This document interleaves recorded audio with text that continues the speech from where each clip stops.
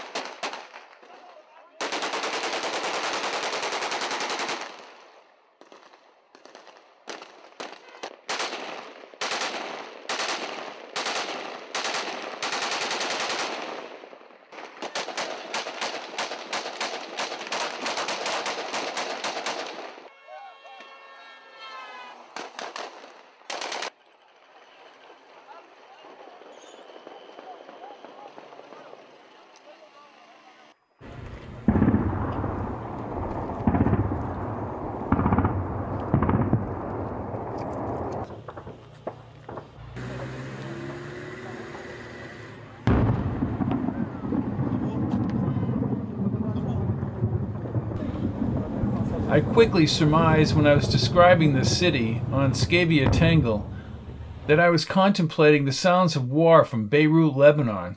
In this episode, Commander Ross comes face to face with the Cyvac Sol. Ross does finally find his family and has to deal with his father.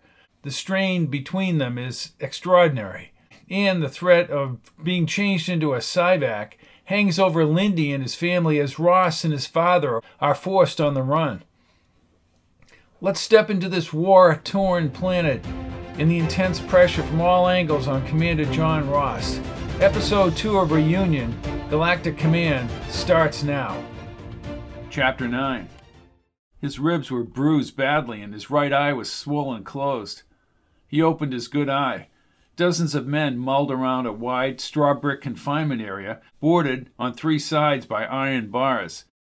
For at least 15 minutes he remained motionless. No one seemed to care that he lay in pain or if he lived or died. Lindy was not within the prison population. Ross pulled himself up along the moist concrete. The biting air occasionally blew through the bars and dug into the abrasions across his face. All these prisoners were dressed in ripped, soiled clothing. "You've been through the beater," said an older, bearded man to his right. Ross studied his translucent blue eyes and wrinkled face. "Where am I? Are we near the main city?" "Oh, you've got the good ones," said the man, pinching his fatigue fabric. "The Zulauf. They left you with this. Does not matter now that we're about to be revaced." "Revaced?" Ross touched his swollen eye. The man squinted. "Why ask such a question?" "Where the hell am I?" asked Ross as he again panned the concrete-lined cell for Lindy. "Does it matter? You are about to lose your identity, so why do you care where you are?" "Tell me about this revac." "Revac? Changed forever." The old man shook his head and retreated across the debris and the fallen men. "I thought this was an Elias Sect planet. You know, peace and the awaiting of this Elias character." A younger man with a few days' beard growth stepped from the front bars. His yellow fatigues were only slightly stained and his hair cut shorter. He studied Ross as if he knew something about him. "Elias Sect planet. You're not from this planet." His eye throbbed when he smiled. "Did Sol bring you here, or were you just unlucky enough to come to this paradise?" "I'll reserve comment on that," said Ross, not trusting him fully. "I understand. And your reference to this being an Elias Sect planet?" "Yes, this was an Elias Sect planet, until he arrived." "Sol?" "Yes, Sol." He extended his hand. "I am Devon. We might as well enjoy our last few hours of human emotions together." Ross gripped his hand. "I'm John Ross. This revac, they strip away human emotions?" "Come over here," said Devon, taking his arm. He led Ross to the outside bars. An occasional gasoline-powered vehicle puttered along the brick buildings. "Elias Sect used to mean one thing, now it means what Sol says it means." Sol. Sol was smart, he was. Don't change the names or the system, change the ideas and the meaning. I was of the mining people. We lived along the sect members, but he wished to eliminate the Elias Sect. They believed and still believe that peace overcomes. So their Elias says. Not in this case. Who's firing those rockets? Bands of renegades. Those who follow Tsiolkovsky, composed of miners and their descendants. Surely not Elias people. I know that name. Ross snapped his fingers. Victor Tsiolkovsky was a Galactic Command Polonus scientist. He worked with ship's artificial intelligence. I met him once at a lecture before the war. Years ago. What's he doing here? He and Sol were the ones. They brought the domain here to Scaeva Tengal. The blue-green ocean was visible beyond the seawall, and dusted snow-capped mountains were silhouetted against an orange glow, and shadows blanketed the bay.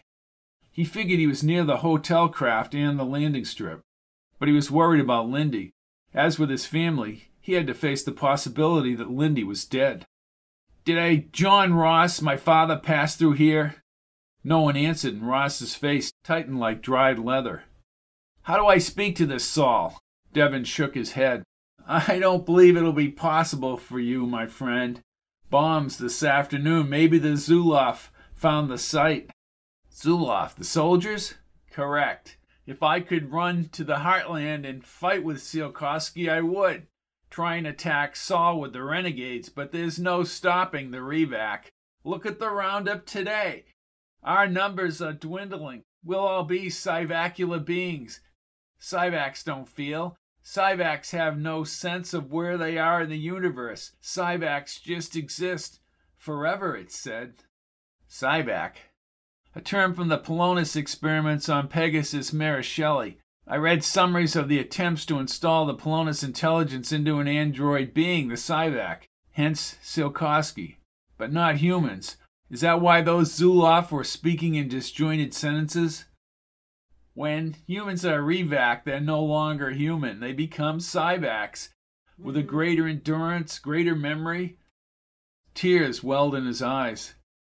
The intermixing of high-speed electronic pathways with nerve endings, veins, and arteries, our brains laced with man-made systems at the genetic level.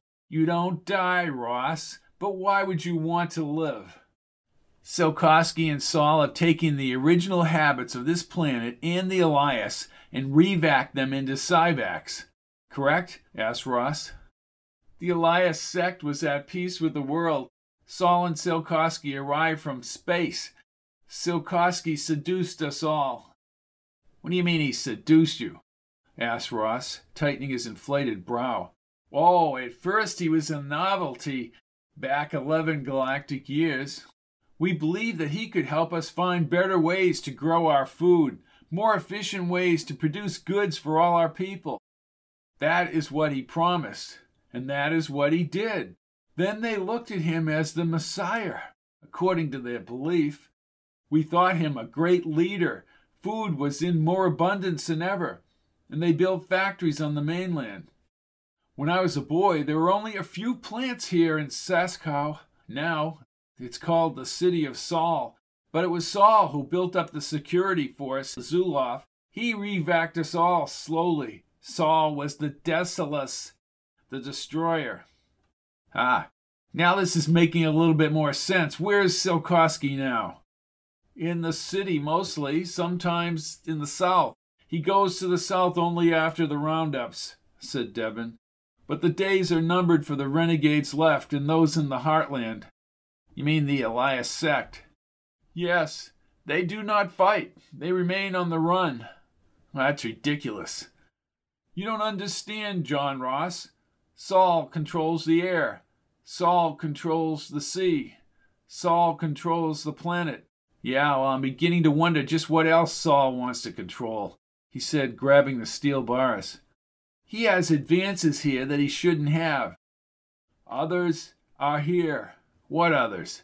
Some say revacs. Some say space travelers. What do they look like? Devon shook his head.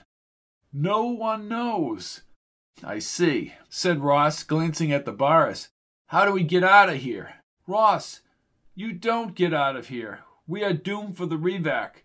We're all doomed to be Cyvacs. No, I can't accept that, said Ross, looking back. No other entry or exit? Then we should just refuse. Devon smiled. You refuse and they kill you. Many Elias Sect die that way, accepting fate. The Elias Sect believes that being one with the world means acceptance of one's circumstances, acceptance and avoidance of the negative energies. We can live within any circumstances with the knowledge of peace, so says their Elias. Sounds like a death sentence to me. A huge gasoline-powered truck with a yellow and orange sun splattered across its door beeped as it backed up toward the containment cell, and the exhaust from the loud, inefficient engine spewed into the cell. Ross counted 36 green uniformed Zulauf. Their blank expressions revealed the humanless Cyvac existence. See their eyes? Said Devon. You said your people are in the Heartland, said Ross. The sunlight burst through the heavy, dark clouds above the mountains, projecting a crisp swath between the old buildings and streets to the seawall. There are clusters of resistance in Sol City, but they're on the move, always hiding and subsisting on what they can find. When they do find weapons, they use them. Fruitless, all fruitless. There are those who have retreated to the Heartland. Fruitless. No, not fruitless, Devon, heroic, said Ross as he moved toward the center, shielding himself with the prisoners. He thought about escaping as gun barrels glistened in the vivid vermilion light. Several Zulauf approached the cell doors and unlocked the thick, rusted bars. Other Zulaufs pushed and prodded and physically lifted people from the cell and back to the transport vehicle. Around the truck's edge, Lindy, still in his blue Earthstar fatigues, was led by 2 Zulauf. Ross pushed his way to the metal bars. Lindy! Lindy! Lindy slowly turned toward the cell and caught sight of Ross hanging on the bars. He produced a vacant stare. Were Lindy's human attributes that Ross knew so well now revac'd away? He was obedient, directed, thoughtless, and serious. Lindy, do you know what they've done to you? Yes, John. No, I do. Oh, God. Where do they do this? Is my family all right? Questions I cannot answer, he said without using a facial muscle. Obey the directive we do. Directive? What directive? Ross's eyes filled. The Zulauf shoved him, but as he turned abruptly, the long metal rifle barrel swung in unison toward his head. This time he ducked. Lindy marched away. Revac and implement. Lindy! Under the guns, Ross was forced into the truck bed and wedged between the shivering prisoners. Some protested but took places beside him. He watched Lindy disappear around the corner as the vehicle's loud petroleum-based engine cranked. The truck shook and then rumbled away from the concrete building's jagged edges. Cool air whizzed against his exposed skin along the bumpy street. Ahead, the airfield stretched to the steely bay, surrounded by the frosted mountains. Where is Sol? He asked Devon. You'll understand what they expect of you once the revac has taken place. You will not have the worries you have had all your human life. I suppose that is good. I like my human worries. His eye throbbed in pain as he leaned against the wood slats. The truck now bounded onto a smoother ocean road. Waves splashed over a barrier wall below, and the deep green waters were choppy with whitecaps to the pale green horizon beyond. He stared at the continuous breakers, and he wondered how a Polonus experiment had allowed such a half-human madman to escape. As the truck turned back toward the city, black smoke rose in a narrow column from a distant building.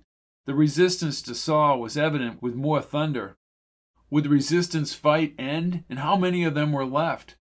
They moved up to a yellow grass-clumped hill within the city. The truck shifted near a towering brick smokestack and adjacent bombed-out buildings. Armed Zulauf sentries waved them through a barbed wire gate. More Zulauf were inside, crawling like insects. Several of the Zulauf, on a loading dock ahead, directed the driver toward the cracked concrete platform. The truck gently nudged the platform edge, and Ross turned to Devon. I'm not going to merrily skip into this revac place. You go in or you will be killed, said Devon.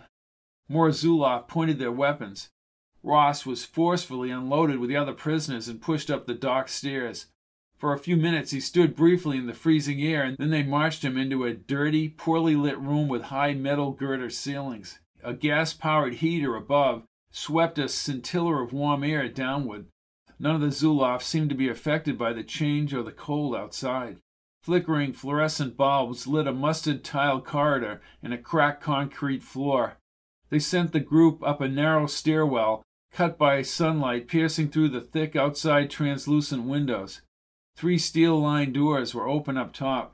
A narrow corridor led to a larger but cooler area about 50 meters ahead. This obviously had been some kind of manufacturing plant. All the while they looked for an opportunity to escape. With more Zoloff in the voluminous room ahead, he knew his options were becoming increasingly limited. The old equipment's green paint was peeling in curled strips, exposing the galvanized metal. To his right, men and women stood in a line leading to a newer, white-pocketed translucent dome within the orange spider-leg support. A group of Zoloffs stood in front of the console panel to the side. A thin, haggard prisoner in a faded blue jumpsuit was marched inside. Only seconds later, a bright orange light flashed, accompanied by a sizzling electrical crack. The guy emerged in a slower gait and had a dumbfounded expression. Devon, this isn't right. You can't just make human beings into these Cyvacular beings? A combination of human tissue upgraded with Polonus-energized cells? I understand the connotation, said Ross, gritting his teeth as they brought him in line. 5 seconds and it's all over. Ross noted a container glowing within a blue Caleb's Aria behind the dome. The Aria. Ah, that's how they get their power for the combined tug drags. Devon, are there Antarians down here? There were occasional arrivals during the war. 2 Zoloff pushed people forward. It seemed automatic, even with the Zoloff at the console. Ross was suddenly cognizant, as the line moved up, his life as he knew it was about to end. Death was preferable to losing his human nature. As they brought the woman ahead of him to the dome, he used his defensive skills, flipped backward and dove from the line. The Zoloff were baffled as he sprinted toward the old machinery. He scrambled up the metal edges. No shots were fired, but dozens of Zoloffs converged on him, and someone caught his heels before he reached the top. They dragged him back as he continued to struggle and pulled him to the dome entrance. "You're stripping away humanity!" he screamed as they hauled his body into the dome. To his right, Sol fired his weapon into the upper dome. Stop, you will. Ross, report to Sol, he will. Why? Asked Ross in front of the revac entrance. Work with Sol, you will. Chapter 10. Ross was even more enraged when he saw Sol less than 50 meters away at the end of a long line of armed Zoloff. He was a short, tanned individual in gray army fatigues and a sun insignia on his matching visor cap. The right side of his head was fleshy, just under the cap and above the ear. Behind a transparent coating was a gaping area of exposed brain matter interwoven with a pattern of minute red pinpoints. As he got closer, Ross looked directly into Sol's brown eyes. The right eye was elongated and laced with the same red pinpoints. He smoked what looked like a wrapped piece of tobacco and had the same low-pitched, garbled voice from the frequency transmission. Not harm you, I have been ordered. Where's my family, Sol? Asked Ross, clenching his fists. In the domain they are. A slow smirk covered his ruddy face. Transformed. What? I'll kill you! Zoloff held him back as he screamed at Sol, but the Cyvac half grinned. Help me you will, he said, his voice resonating as if it were on a bad frequency channel. Help, Ross. Help us you will. You want me to help you? Ross stared at the exposed brain area, but it didn't seem to bother Sol. You hijack my brother's vessel and revac my family, then you bring me here, transform my second-in-command into one of your half-humans? Your tongue you watch. His leather face tightened. Help our operation forward you will. Where's my family? Help us you will. Who is us? You have collaborators. Spoken too much I have. I will do nothing to help you nor anyone else. If I get loose, I'll personally choke you to death for what you did to my family. And what the hell have you done to this planet? This was a quiet, Elias Sect-oriented society and a mining planet. My problem is not, he said, biting down on his cigar. On your radio, Galactic Command you will call. Out here, get vessels. I'm not doing anything of the sort, said Ross, looking around. He grit his teeth. Again, where is my family? A place that be secure, answered Sol. To the vessel you will be brought. Secure they are. Why is it I don't believe you? I want to see my family. Very good, very good. Exploration commanders I have admired. Yes, a different breed. Help me you will. What I want is my family unrevacked and sent back to Earthstar. Your father send ship he would, like you. Then you have my father, too. I'm not calling command, nor will ships be sent out here for you to hijack. I can see what you're planning, but who are you working with? See, I do, said Sol, nodding his head. What are you doing with big chunks of Caleb's Aurea? Your concern is not. Really? ESS 27 had the Aurea. You're dealing with Rafac, the Antarian, aren't you? Your questions I will not answer. The hell is going on here? Polonus experiments gone wild? What are you, some half man, some half Cyvac? I am what I am, he replied, looking over to one of the guards. From the containment cells, bring Commander Ross's family. I am what I am. Sol motioned more Zoloff around him. A few minutes later, Cappy, stuffed in green military fatigue, stepped into the room. Metal handcuffs ringed his wrists. Cappy, cried out Ross next to the Zoloff.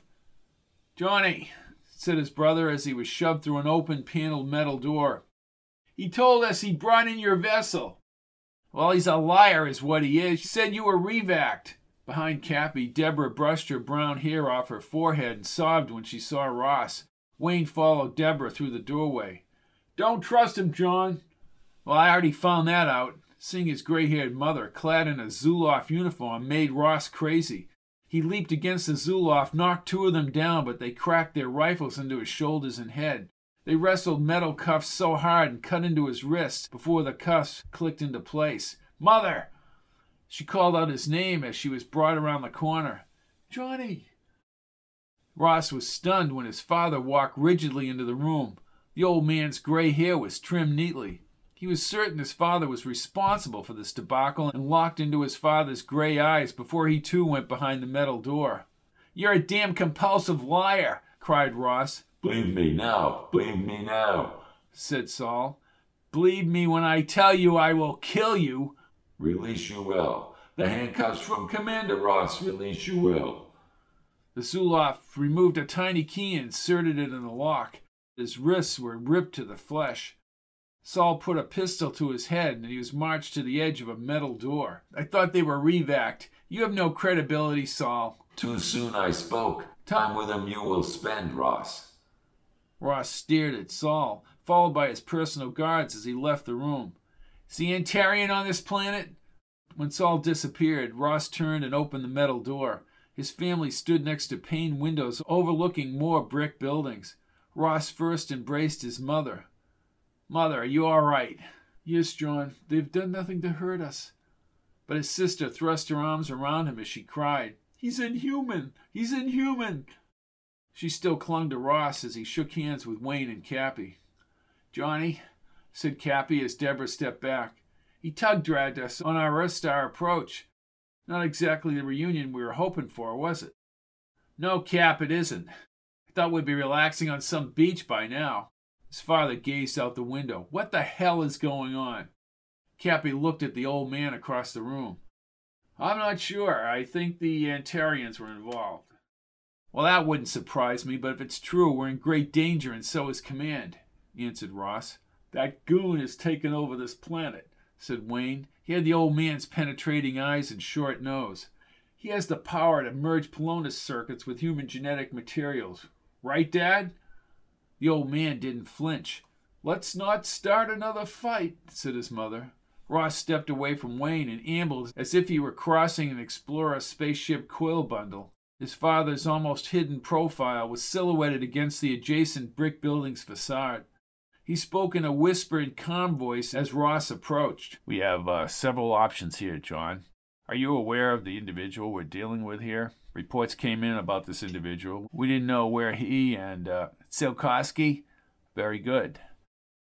I haven't seen you for 2.5 years, Dad. Don't start in with reports," said Ross as he hugged his father's solid body.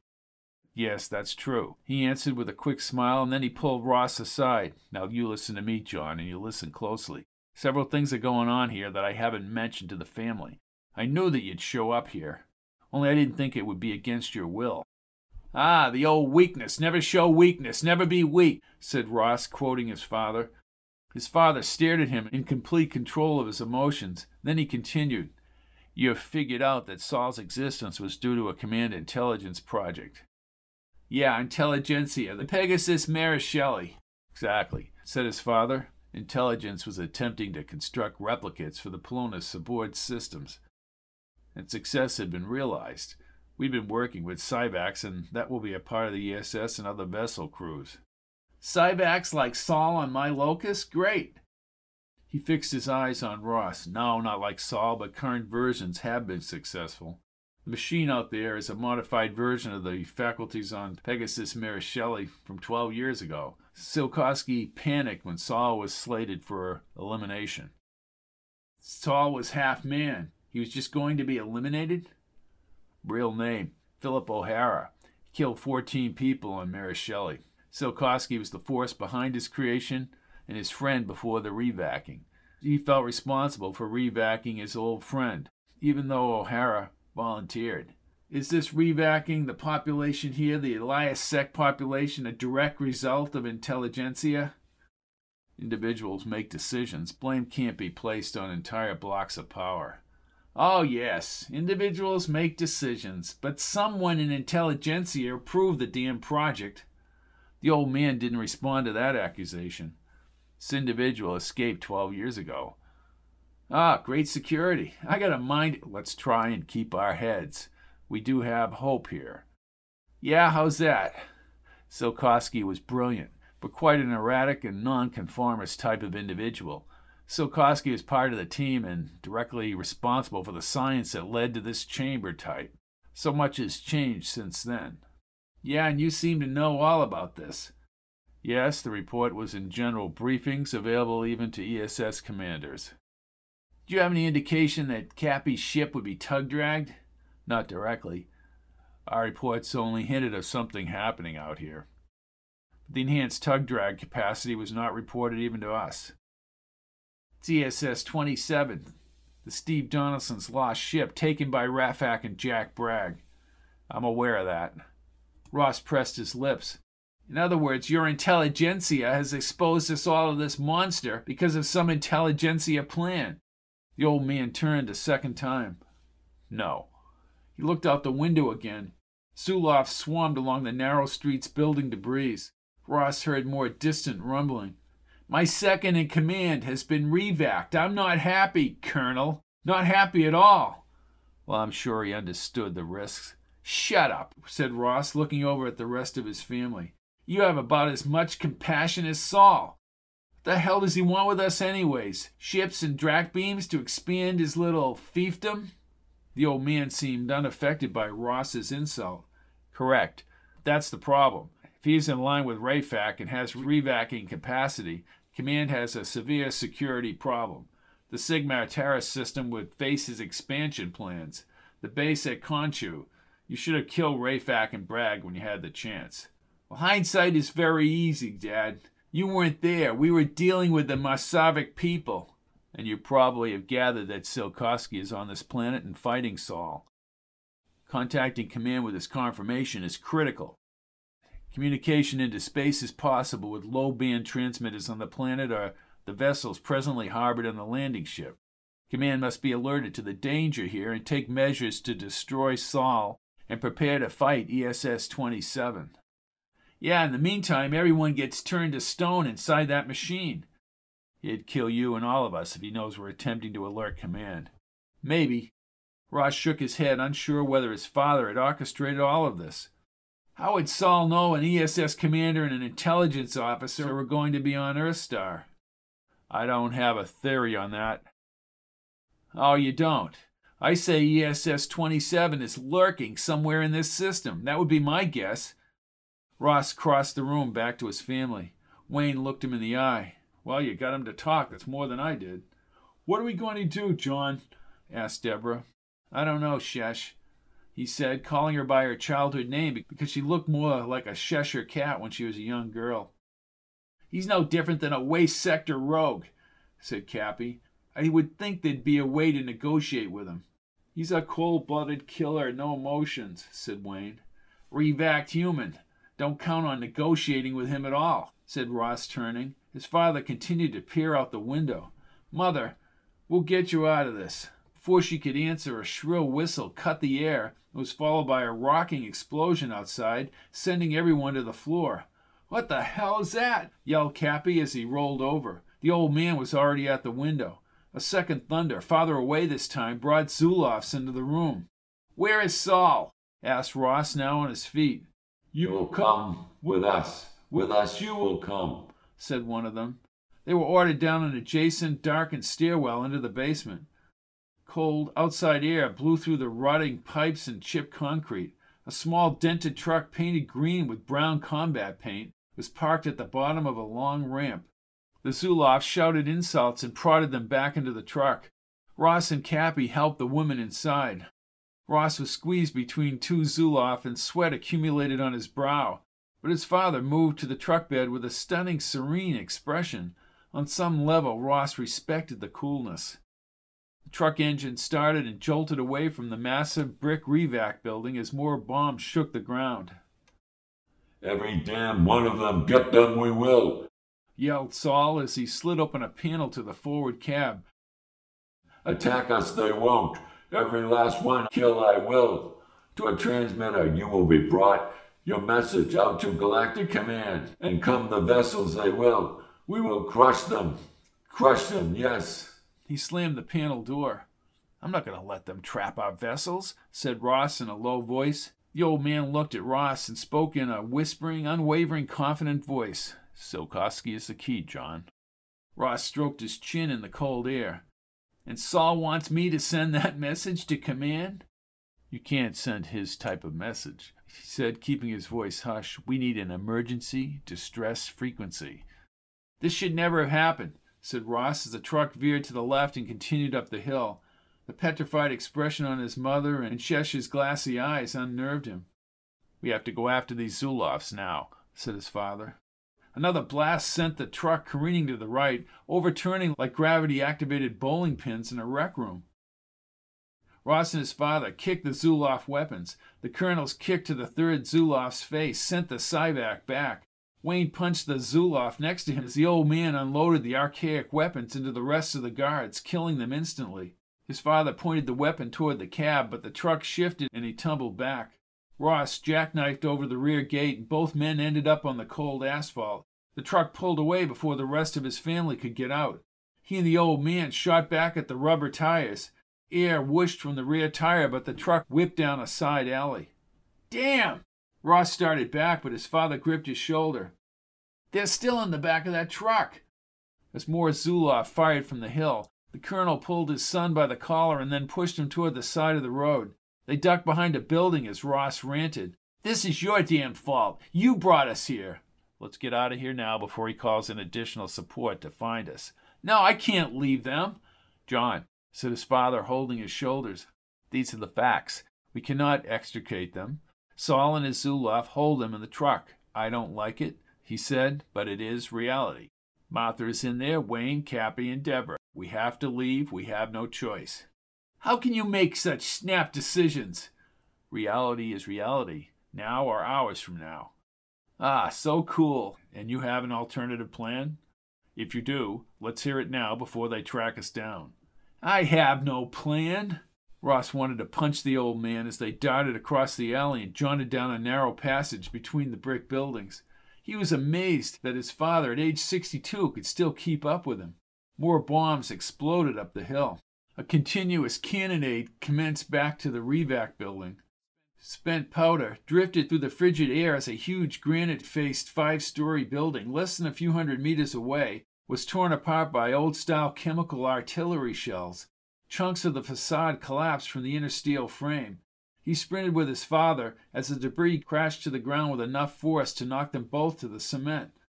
An avalanche of smoke and sand showered them like an expanding nebula across space. They'll send in other troops and cordon off the area. His weakness is that he only thinks in one dimension, and he won't assume that we're coming back toward him. That's what we need to do. Then we have to get everyone out of that truck, Dad, said Ross. I've already lost my friend, my second in command. Treat this as a battlefield condition. Well, if you'll excuse me, I'll try to find my friend and get our family away from that mutant. Listen, if we can get them out, believe me, we will. Our mission is to get to that transmitter. Yeah, right. Get a distress signal out to command. Request 2 Explorer spaceships and 3 smaller backups. Close off the sector up to the shipping lanes. This Cyvac needs to be stopped now. We need space frequencies, not this low-level planetary transmitters out here.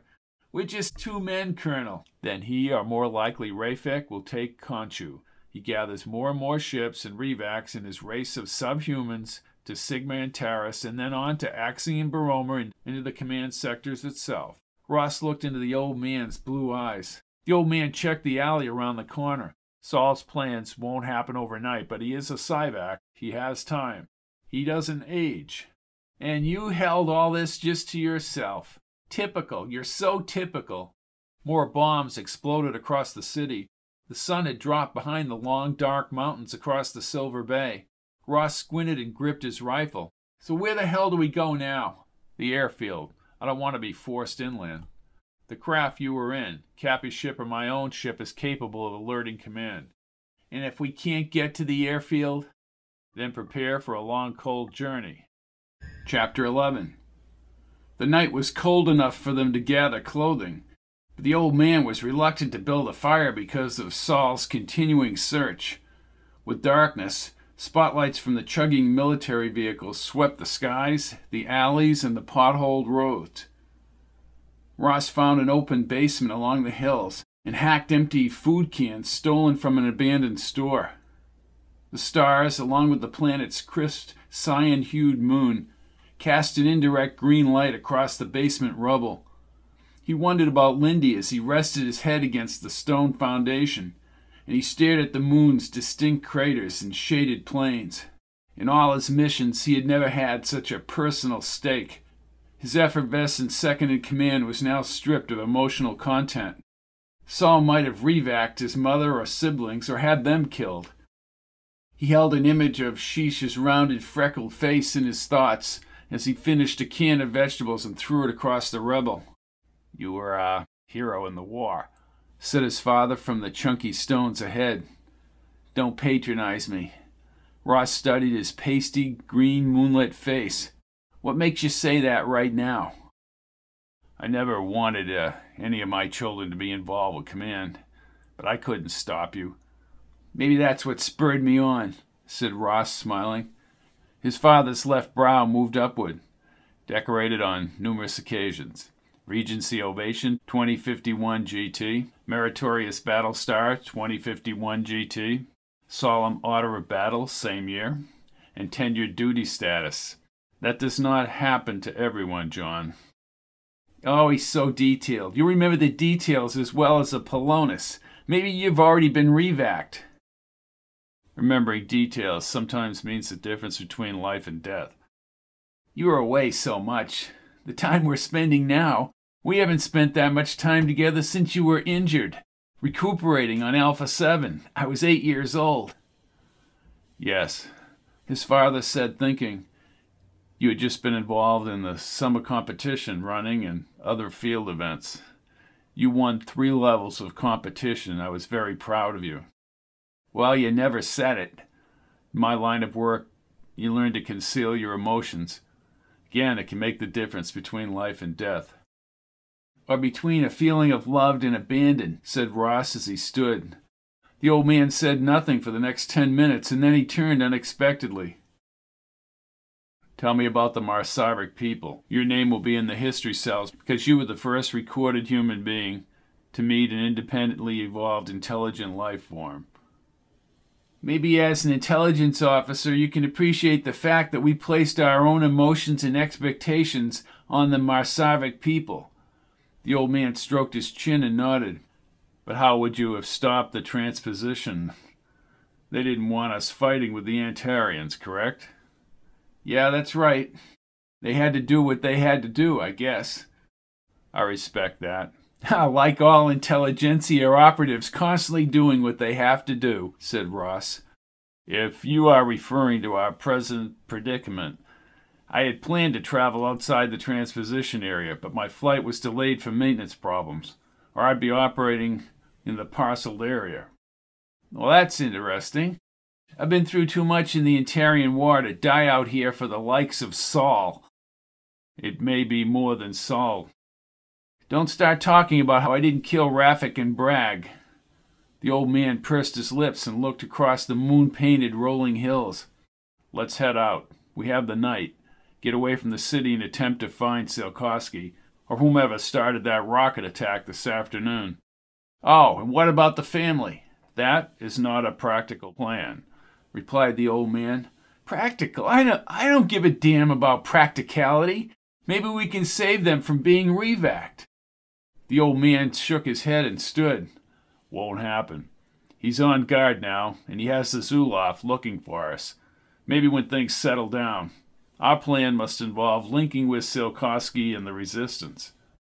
Ross followed the old man up the basement rocks and climbed onto the ruins, highly fluorescent green against the night sky. He was more galled that his father had properly assessed the situation. Both men drifted into the empty street, but hovered near the buildings to avoid the ever-present truck patrols and spotlights. Ross put his hands on his hips. Ahead, a vehicle's tiny lights rolled with the hills into the darkened landscape. He worried about his mother and siblings. With his father by his side and his ship far away, he now faced the wrath of the planet's demented military commander and a possible dreadful link to the Antarian. Chapter 12. The frozen sun rays pierced Sol City's battered landscape like orange dracks fired from an unknown source at the horizon. Huddled on the roof of a multi-storied building, Ross had snapped out of sleep when gasoline engines roared through the adjacent streets. He opened his crusty eyes, having fallen asleep a few hours before. His foggy breath temporarily obscured the pink cove along the mountains. The ocean was silver green. The brick revac plant, several kilometers distant, overlooked Sol City on a tapering slope not too far from the sea. Tanks, armored vehicles, and the Zoloft appeared along the ridge road. Old-style airplanes buzzed the cold morning air over the Heartland as deployed sculptured white parachutes dotted the pastel green sky. Complete enclosure, said the old man from behind. He thinks he can ring us in. We must represent a valuable booty. That tells me he's under orders from Rafac, said Ross, turning. His father, sprouting a full day's whiskers growth, stood with his hands in his pockets. Hope he hasn't harmed the family. Damn him! We have to go back. We can't go back. You're so cold-hearted. The old man stared but didn't flinch. I wish we had mags up here. Ross watched the Zoloft build up along the ridge. Buildings ripped apart by past explosions formed a jagged edge to the sky. I'd say this city has more than 1 million people. True. Now they're revac Zoloft or dead. He pressed his lips and nodded. Yet Tsiolkovsky's resistance is able to launch rockets at will into the main city. But Sol has the numbers and the power. The sun split the ocean horizon clouds and shone across the cove onto the surrounding snow-sprinkled mountains, merging with the slopes inland. Ross raised his hands above his eyes and scanned the ground for an antenna capable of space transmission. No antenna, nothing. He's just devastated the area. Even if we had a low-level frequency, just getting it out there with minimal power could alert command as to what's going on here. I couldn't send anything out on my ship. He's compressed the frequency. Ross slowly shook his head. That's what they did to the hotel ship. I can't believe Tsiolkovsky and this half-human escaped. They did. You knew about that, too. And I think you knew about this planet. And ESS 27, Bragg, and Rafac. The old man still showed no emotion. Finding a transmission antenna is our top priority. All vessels must be alerted about Scaeva Tengal. Yes, I was the one who decided about this mission. Oh, really? And you just decided? Don't you report to anybody? That is classified, son. Classified. A cover for mistakes. From Pegasus-Merisheli right down to this fiasco. He turned toward Ross. His beard stubble was silver as he squinted. Use your head, John. Sol used an enhanced tug-drag beam. You know what that suggests. The Aria. Blame back to me again. Ross grit his teeth and moved closer. You know, that's the fallacy of the intelligence service. Withholding vital information all in the name of your superior knowledge. He exhaled a steamy, smoky trail. Deceive command because you know better. Deceive your own family because you know better. I'm going to get back there and get them out. The colonel's face was rigid and he licked his lips quickly before he spoke. My mission was supposed to begin after the reunion on Earthstar. Oh, is that your latest story? You'll have to forgive me if I just don't believe a damn word you say. Your prerogative. Ross clenched his fist. I just hope Command comes up with an idea for dealing with this after they have all the facts. Without a booted signal, Command won't know about this for weeks. He looked back to the city. Look at the troops he's massing. They're going to search every square centimeter of this place. Let's go, said the old man.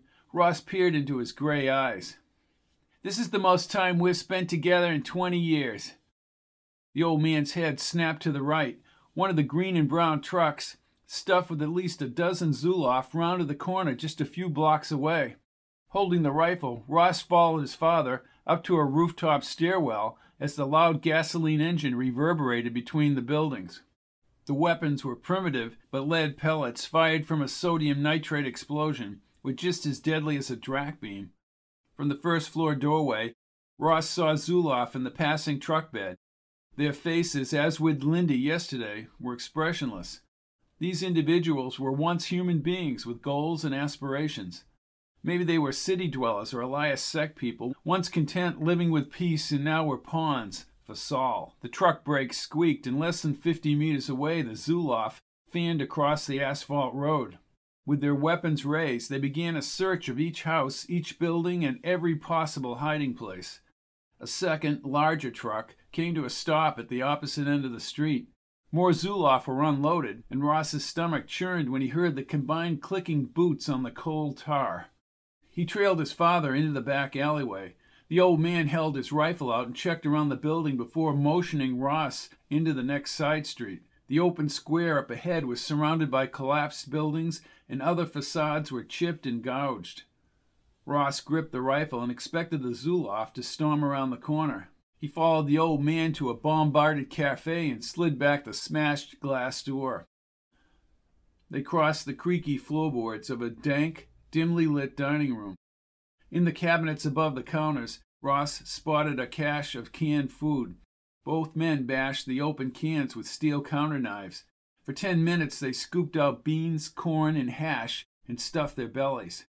Just a thought, but the Zoloff will be all over this place very shortly. The old man ate a peach off the blade. Screw them. Oh, brave talk. Let's take some of these cans, and then we'll hightail it south until we have a 337S. 337S? Slang for the time period for official communiques in my realm of the galaxy. The 337S is slight, but we can skirt the Zoloff by coming in by air, and the approaching columns from the main city, and hopefully locate Tsiolkovsky. Oh, you're always so confident. You and your Intelligentsia are gibberish. Ross's eyes flipped open as the old man whipped the steel blade knife through the air. An armed Zoloff at the doorway collapsed in a spray of blood. His father raised his left brow. If you're not confident, you're dead. Ross stuffed more food cans in his pockets and was about to head back outside when the front door slid open. He heard Zoloff searching the outer cafe. Ross picked up his rifle and both men ducked behind the kitchen door. The Zoloff randomly knocked over the table and chairs in the outer room and mumbled as they retreated back into the square. The directive, revac, and implement. Ross peered around the door. The old man pushed his teeth together as if he were processing information. Then he stepped from the kitchen. As they approached the cafe's front door, 2 Cyvacs burst through the front door and thrust their rifles. Your weapons you will drop. Revac And implement. directive is complete. Board the truck you will. And if we don't? Asked Ross. Clear. The directive is 5 seconds you have. Both men threw down the guns. The others call. Now we will. Said the older Zulav. Revac and implement. As the Zulav turned, the old man leaped into the air with his foot almost parallel to the ground. He kicked the Zulav across the chin. Then he used his fist to smash the Cyvac's face, but the second Zulav raced back inside. Ross executed swift kicks and a pummeling punch barrage until both Zulav were sprawled unconscious on the floor. The old man tilted his head. Interesting. Confidence is a family trait. Get their clothes and helmets. Ross jogged next to his father, past the parked truck, and veered down another narrow street. The loose-fitting uniforms provided an easy escape into the alley, but the Zulavs were constantly shouting orders in the surrounding streets. Revac and implement, said Ross, staring into his own reflection in the old man's shielded helmet visor. He alternated glances between the yellow sun insignia and the transparency. Don't you ever express emotion? Not a good idea. Just how are we supposed to get out of here? Is this how you lead your ship? Why don't you go to hell? The old man raised his brow and Ross detected a slight grin. He turned on the pavement and without another word penetrated another alley maze.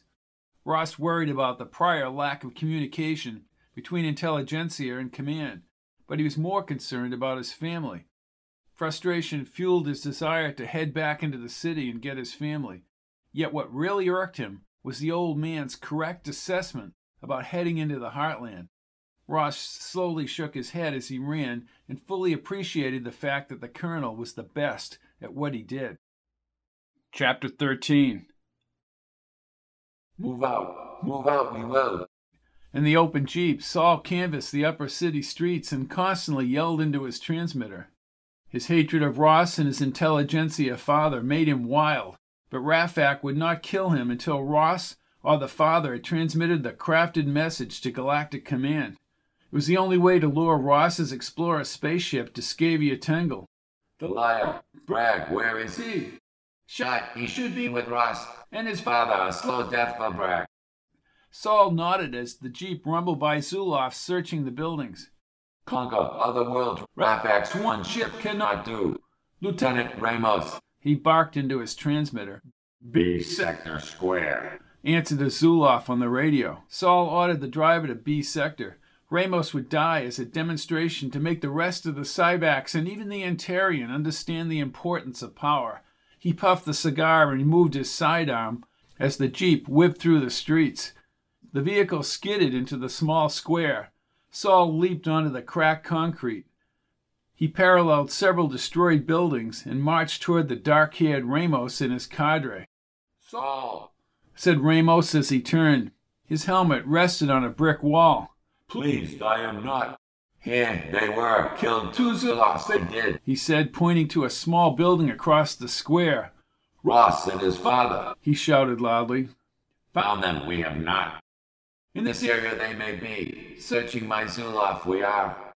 Sol looked over toward the assembled Zulav. A disgusting mass of flesh you are, he said, taking out his weapon, but he quickly put it back in his shoulder strap and he returned to the jeep. Olive, you to me, listen. Inside a small compartment was an old wooden chest with a combination lock on the outside. For a few seconds he worked the lock, popped it, and the chest creaked open. Inside were the Galactic Command hand weapons confiscated from Commander Ross and his father. Here, the answers we have. Power weapons from the galactic travelers we have. Then he stood in the rear of the jeep. He aimed the hand-fitting weapon at Ramos. Ramos's dark eyes opened wide. Sol squeezed and fired a blue beam, ripping through the Cyvac's abdomen. Bright sparks mixed with a blood spray as Ramos collapsed. Sol again squeezed a scalped weapon. and sawed Ramos's skull as if he were slashing with a sharp blade. The blood rivulets flowed into the concrete crevices. Sol checked the weapon setting and turned up the intensity. He again fired a wide and strong blue beam. A brief puff vaporized Ramos and left a scorched section of concrete behind. The other Zoloth instinctively stepped back. Those whom my directives do not follow, this will be the fate of them. His rage at Ross had grown. He sensed Rafac always wanted a confrontation, but he believed Ross did not deserve life. If there was some way to kill him and send the message, he would do it. If you're thinking I copied the voice patterns from Yoda in Star Wars, you have it wrong. I came up with this strange verbal nonsense myself.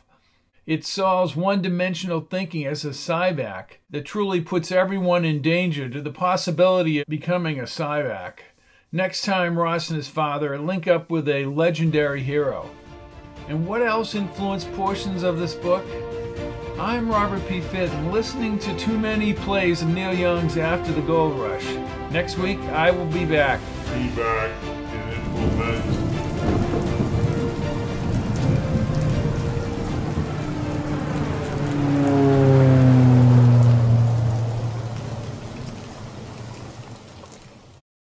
All of my books are available in paperback, Kindle, and audio at www.fittonbooks.com, or you can look at the list of audiobooks separately at pizzazz-pizzazz.com.